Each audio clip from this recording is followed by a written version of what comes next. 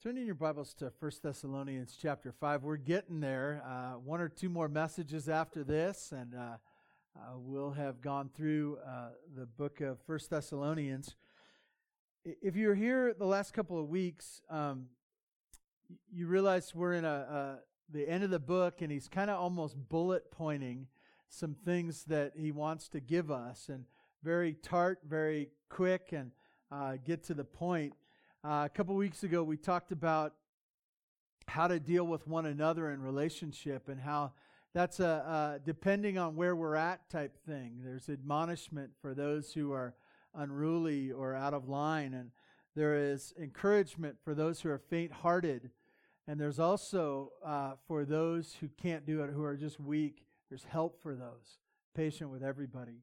And then last week, we looked at really three things that could help us all in every situation.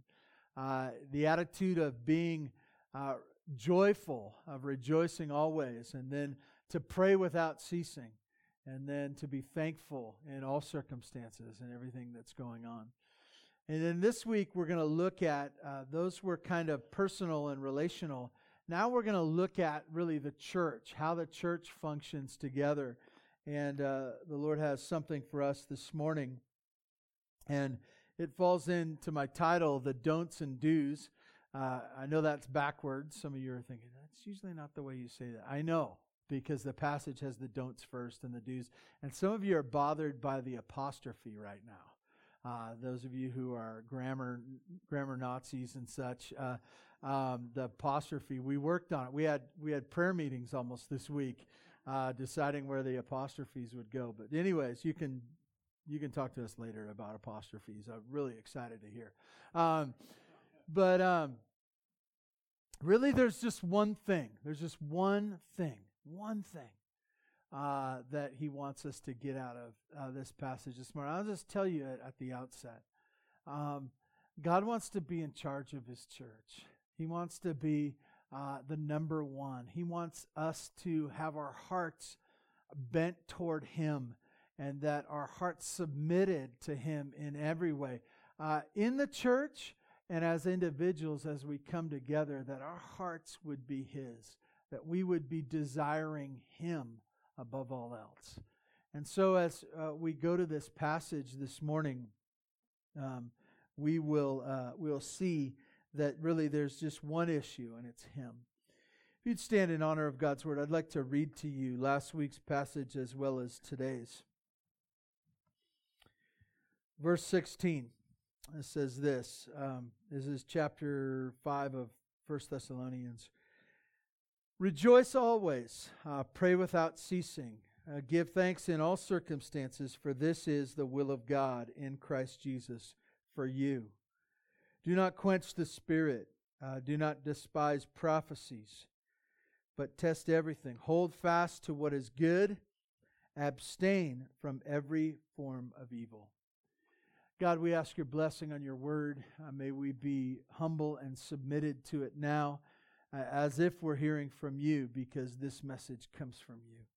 Help us to see that, do your work in your church, I pray. In Jesus' name, amen. You may be seated.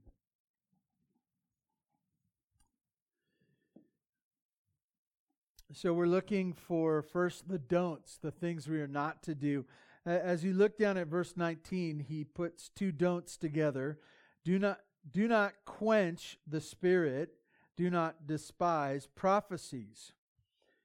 When you hear the Spirit, most of the time in the New Testament is the Holy Spirit, and in this passage, it seems clear that it is the Holy Spirit. And as you think through who the Holy Spirit is, third person of the Trinity, right? That our God, the God that we serve, the Father, the Son, and the Holy Spirit.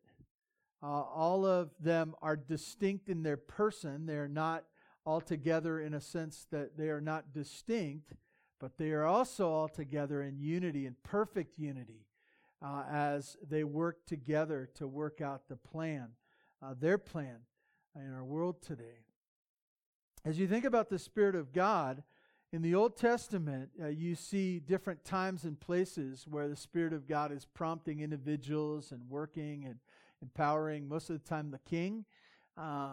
And in the New Testament, you see different times where Jesus, at the outset, has interaction with the Holy Spirit in his earthly ministry. And then when you get to the book of Acts, after the Lord has ascended, you see even different, that the Holy Spirit is almost prominent in the establishing of the church. And it says this in Acts chapter 2, it speaks of that the Spirit came upon those members of the church, and there was a visible picture of that above their head that was a burning flame. And even, I think there's a connection in our passage with a picture of a flame burning to be doused, okay? So I think that's a connection here as we look at in the book of Acts. You also see in the book of Acts, you see miraculous signs coming connected with the Holy Spirit. And specifically, a lot of times there is the speaking of tongues, the speaking of languages that is a gift to communicate one to another, languages they didn't know prior to that time.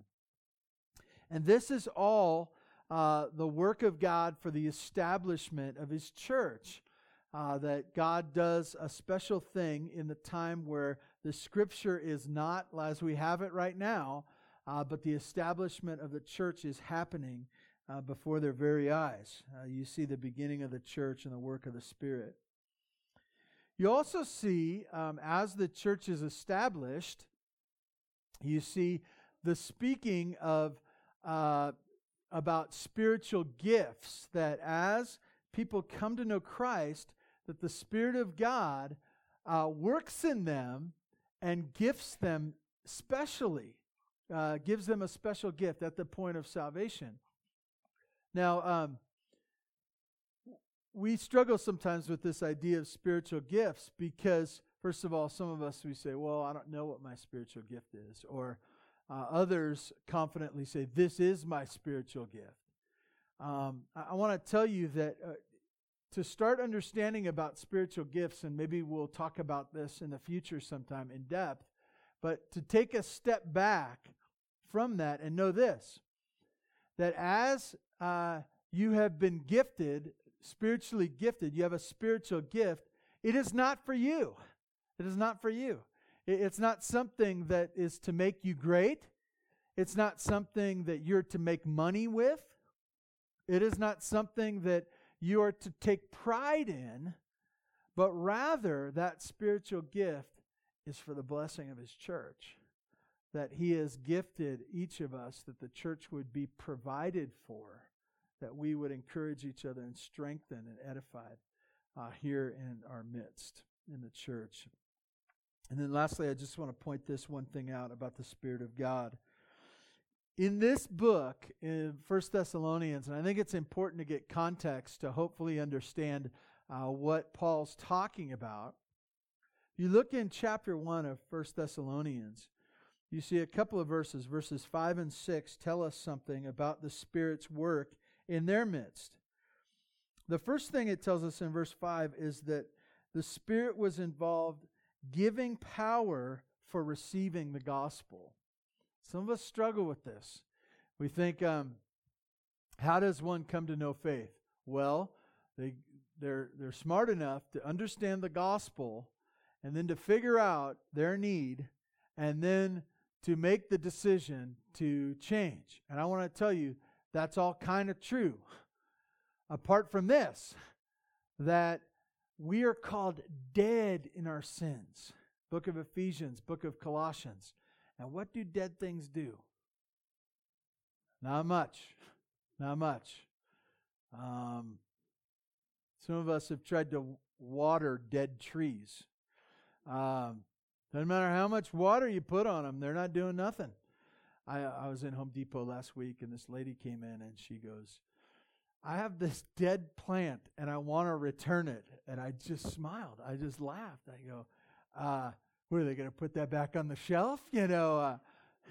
I didn't like the way it looked. I thought it was going to be more purple than brown. It's dead, You killed it, lady.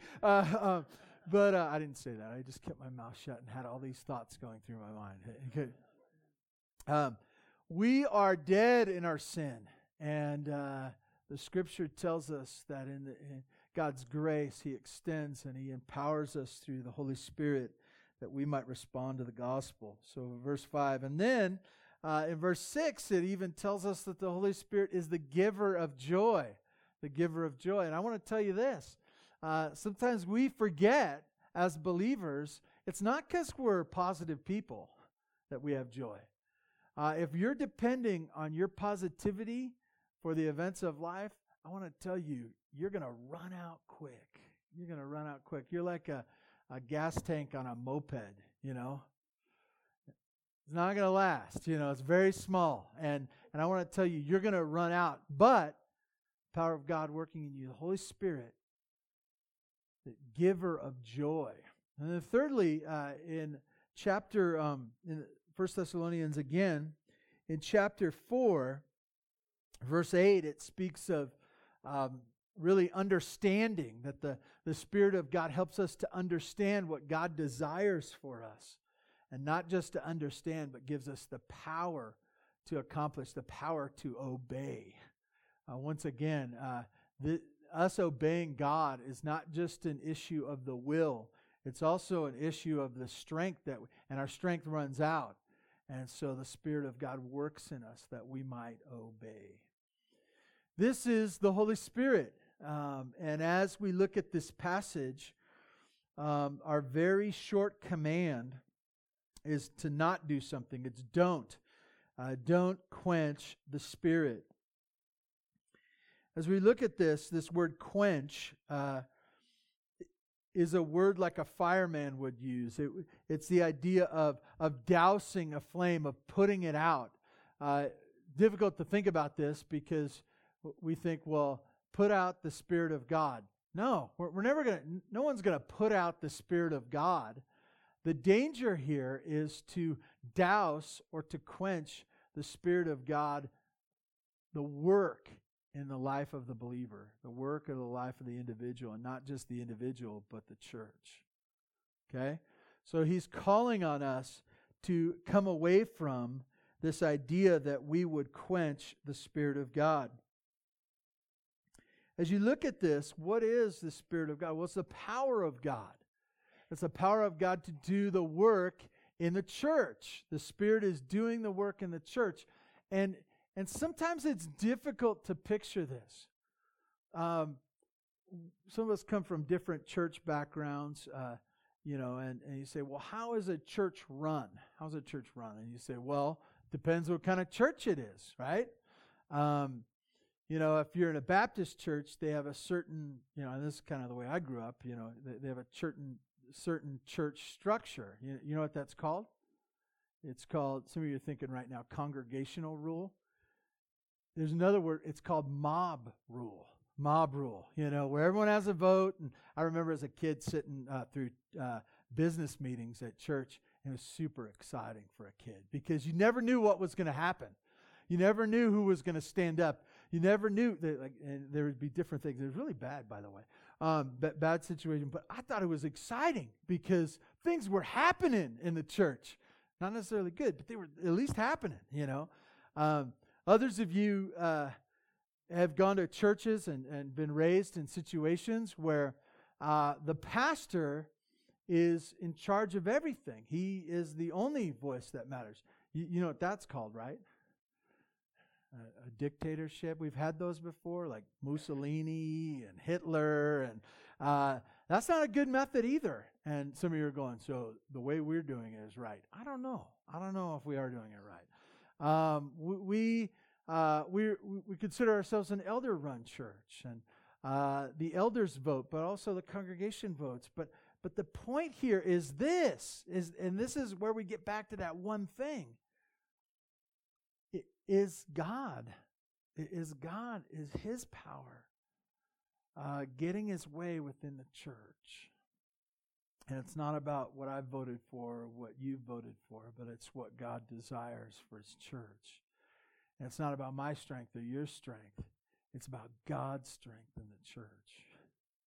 I want to encourage you that this passage for us this morning, there's a difficulty for us. There's a desire to kind of control the church for our own desires and what we want. And I want to tell you, don't do it. Don't do it. But desire for God to have His power manifested in our midst and be the power we depend upon. So He calls on us not to quench the Spirit. He goes on in verse 20 to say, do not despise prophecies. And as you think about, it's very interesting that the Spirit of God, one of the spiritual gifts is prophecy.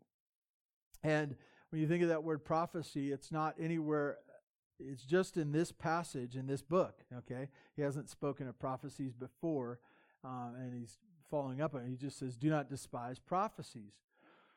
Most of us think of prophecy as the Old Testament, where you had prophets coming, and the word prophet is this foretelling. It's this telling of a message, not from the prophet himself, but from God. And in the Old Testament, many times, most of the time, it was a foretelling of what is to come. Not, we almost think sometimes as like a fortune teller or something, coming up with something that hasn't happened yet. Prophecy in the Old Testament was foretelling a message of what God thought of His people and what was to come as they stayed on their course. In the New Testament, we see this idea of prophecy similar to that, but when you add the Word of God, this word right here, you realize that the prophecy that we are talking about as we complete the New Testament, we see that it is the telling of the message of God. And so he says about this message of God, he says, do not despise prophecies. Listen for the voice of God. Listen, I want to hear from God. And in fact, as I was thinking about this, it's this eager anticipation in our heart that says, I want to hear from God. I want to hear what God thinks of me. I want to hear what God thinks of my church. I want to hear what God wants us to do step by step. And he says, do not despise. This word despise is the idea of to think nothing of or to downgrade. Downgrade. Now, to think nothing of or downgrade, I think of going to the mail. I'm in charge of the mail at our household. And I get to go to the mailbox. And, I take all the big issues of life, and there's all kinds of complications of mail out here in Bear Valley that you're not sure if you're really getting all your mail, or you're not sure why there's just a pile of ads one day and then there's a stack of bills another.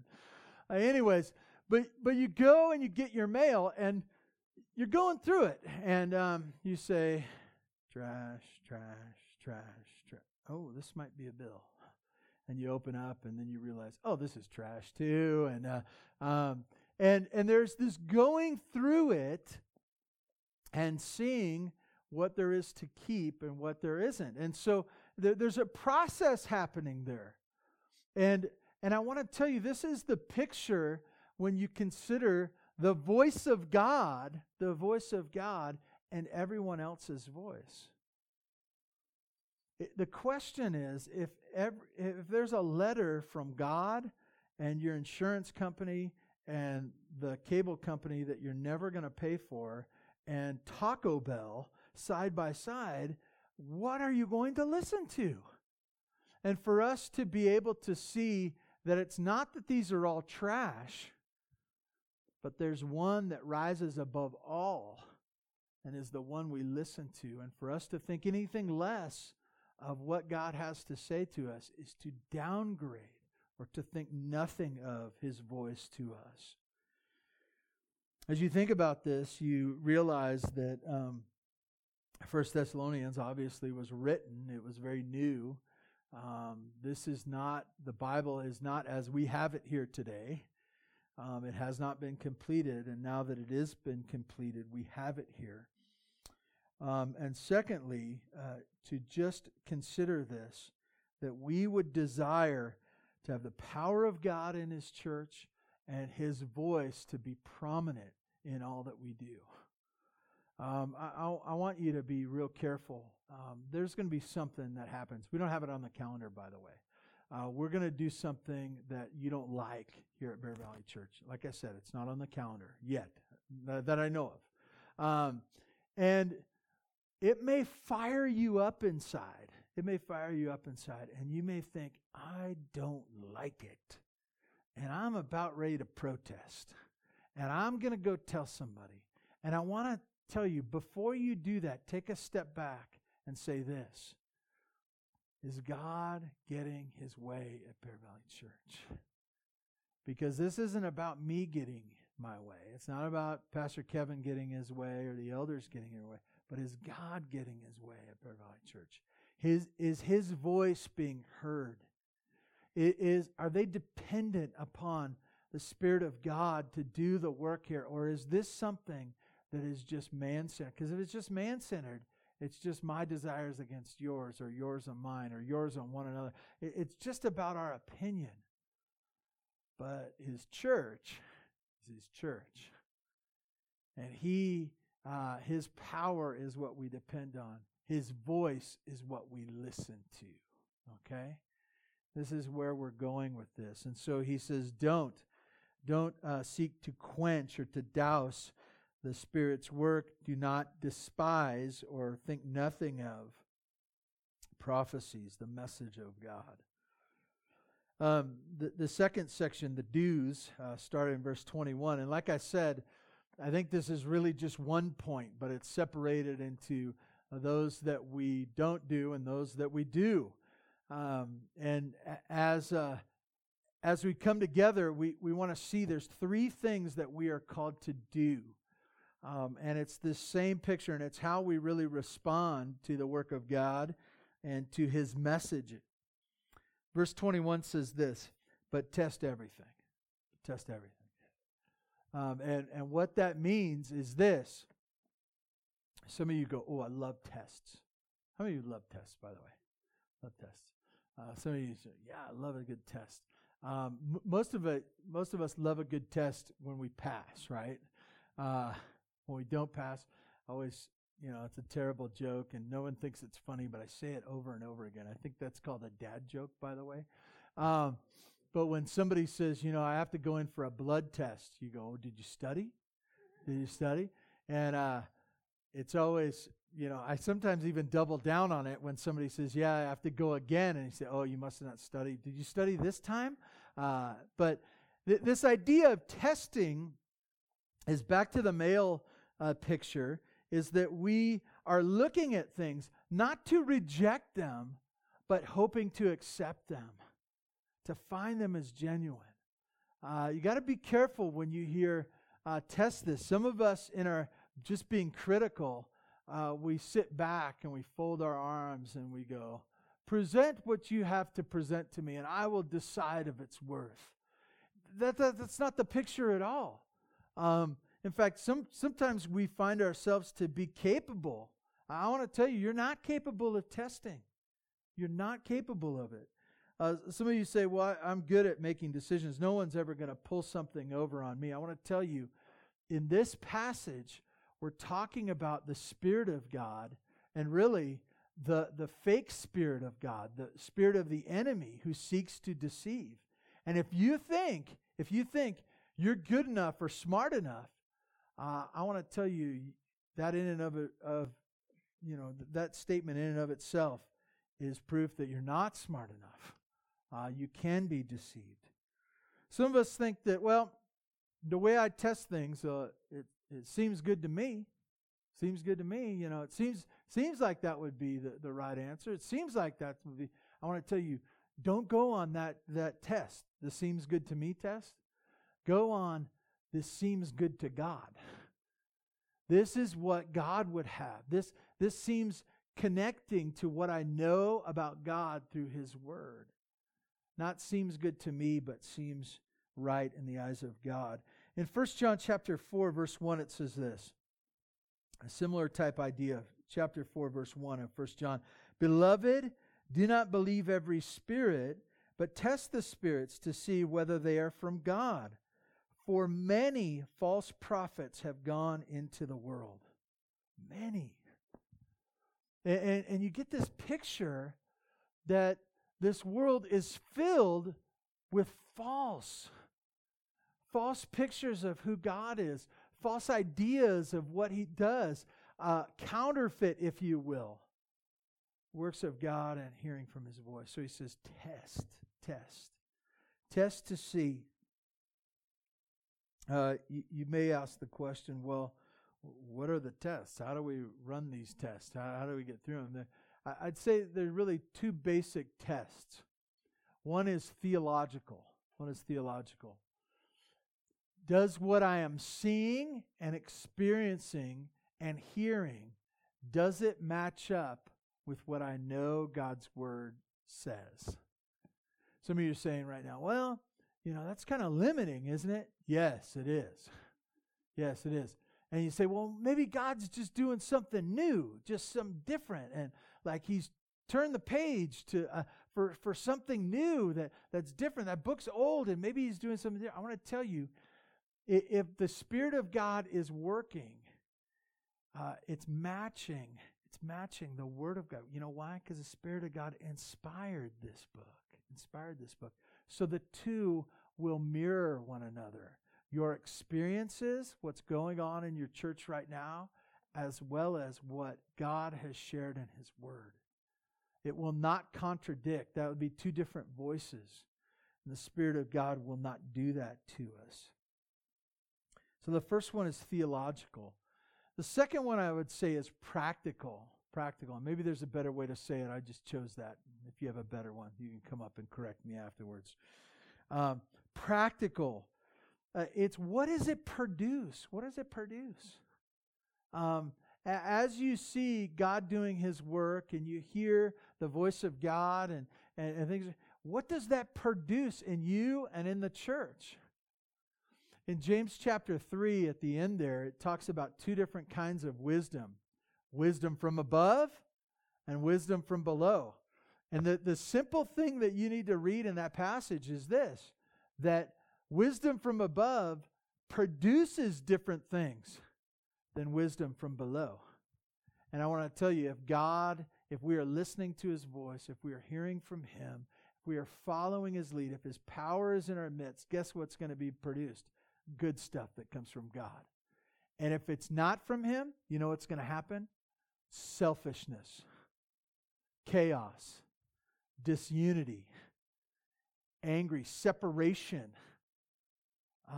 This is what it's going to produce. And so for us to say, I'm not always right about this. I'm seeking to do these tests and think this through. It seems like it connects with God's Word, but the product of it is disunity and the ruin of a church. To think through, is this what God wants for us? You will know both by the theological tests that it connects with the Scripture that He gave us, as well as the practical test that what it's producing is consistent with who God is and what He has called us to and what He produces as He does His work in us. The last two quick bullet points tell us really the outcome of how to get there. And the first thing is to hold fast. Hold fast. As you look at this, he says, but test everything, hold fast to what is good.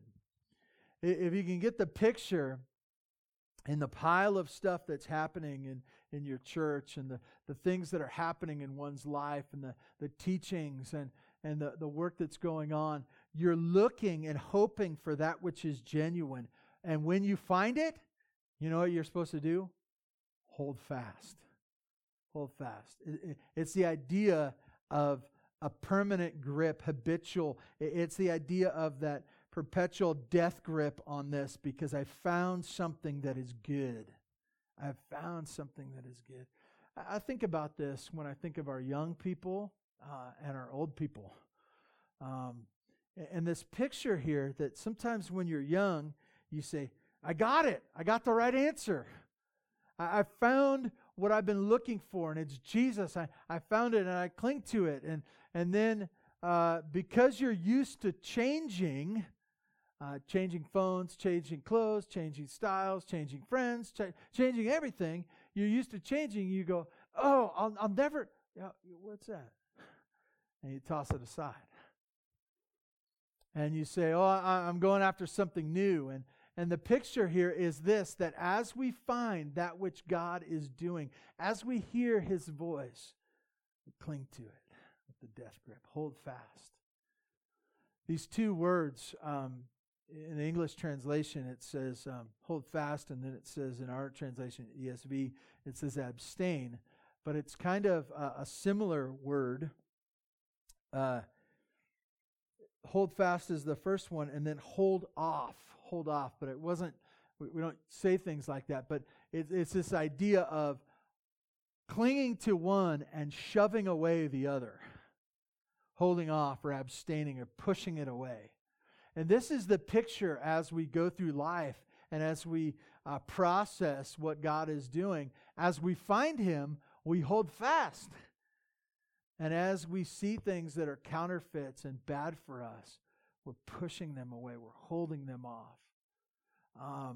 You can even picture sorting through. And one, you have the death grip, and the other, you're just sorting through and you're just chucking away. This is the picture for the results of this test of what God is doing for us to test everything. As we look at this passage, I want to close us with three things that we should remind ourselves for as we consider this idea of doing things and not doing things, as we look for God to be prominent. First of all, remind yourself that to let God be the God of your church and of you. God, that He would be the God of the church and the God of you. That you think about Him and you're going, this isn't about what I want. This isn't about what I think is best. This isn't what seems right to me. That I want to hear His voice at my church, but I also want to hear His voice personally. That I don't want to listen to myself. I don't want to depend on my own power. I want Him to be prominent in my church and in my own life. For God to have that position. Secondly, when you find it, hold fast. Hold fast. That idea that you are decided. You're not up for sale anymore. I love that feeling. I don't know if you feel this way, but have you ever looked for a car or seeking to buy a house or searching around for something that you really can't find? And when you're looking for a car and you're debating between a bunch of different cars, you go on the freeway and you see a car that's kind of one of the 5 or whatever, and you go, oh, I'm looking at it. That's a 19, depending on your price range, that's a 92. Man, that doesn't have too much chip paint. That's kind of what I was looking at right there. And you have your eyes open for it and stuff like that. I love the feeling when you finally make the purchase and you're done with it and you're like, I don't care. I don't care what anyone else has. I'm done with it. I'm over it. I don't have to go through that process anymore. I don't have to look at Craigslist anymore and whatever. Like, I'm done. I want to tell you that feeling is what we should be with the Lord. That we're done. It's over. When we find what He is doing, that we would hold fast to it, that we would cling to it. We would say, I'm over it. I'm not looking for anything else because I have what is from Him. Lastly, I would say this. As we consider what we should remind ourselves, that we should make sure we have exchanged the idea of it seems good to me, or the important promise of it seems good to God. What does God want? That we should always be asking. It's not about what my opinion is. It's not about what seems good to me. But does this connect with what He has shared about Himself in His Word? Is this something that He would do? that we're always fixated on that God is at work in His church. So often we quickly go to this idea that we have the right answers, that we have the right thoughts, that we have the right opinions. I want to tell you, we don't. And when we think we do, we're just delusional in thinking that somehow, some way, that we have all that we need, instead of that God is the one who should get His way in our life and in our church. Let's pray. God, thank You for this morning. What a blessing it is to hear from Your word. And God, I pray that we would be that kind of church that would be thirsty for it, that we would be longing and yearning to hear from You, and that we would not be people who trust in our own devices and our own strength, but that we would be desirous of Your Spirit working in our midst. God, I ask that You would make us careful as Your people, that we would be able to test and decide what You are doing, and be able to understand what is genuine and what is not. God, do Your work in our midst. Help us to follow Your lead and not expect that You would follow our desires. We thank You in Jesus' name. Amen.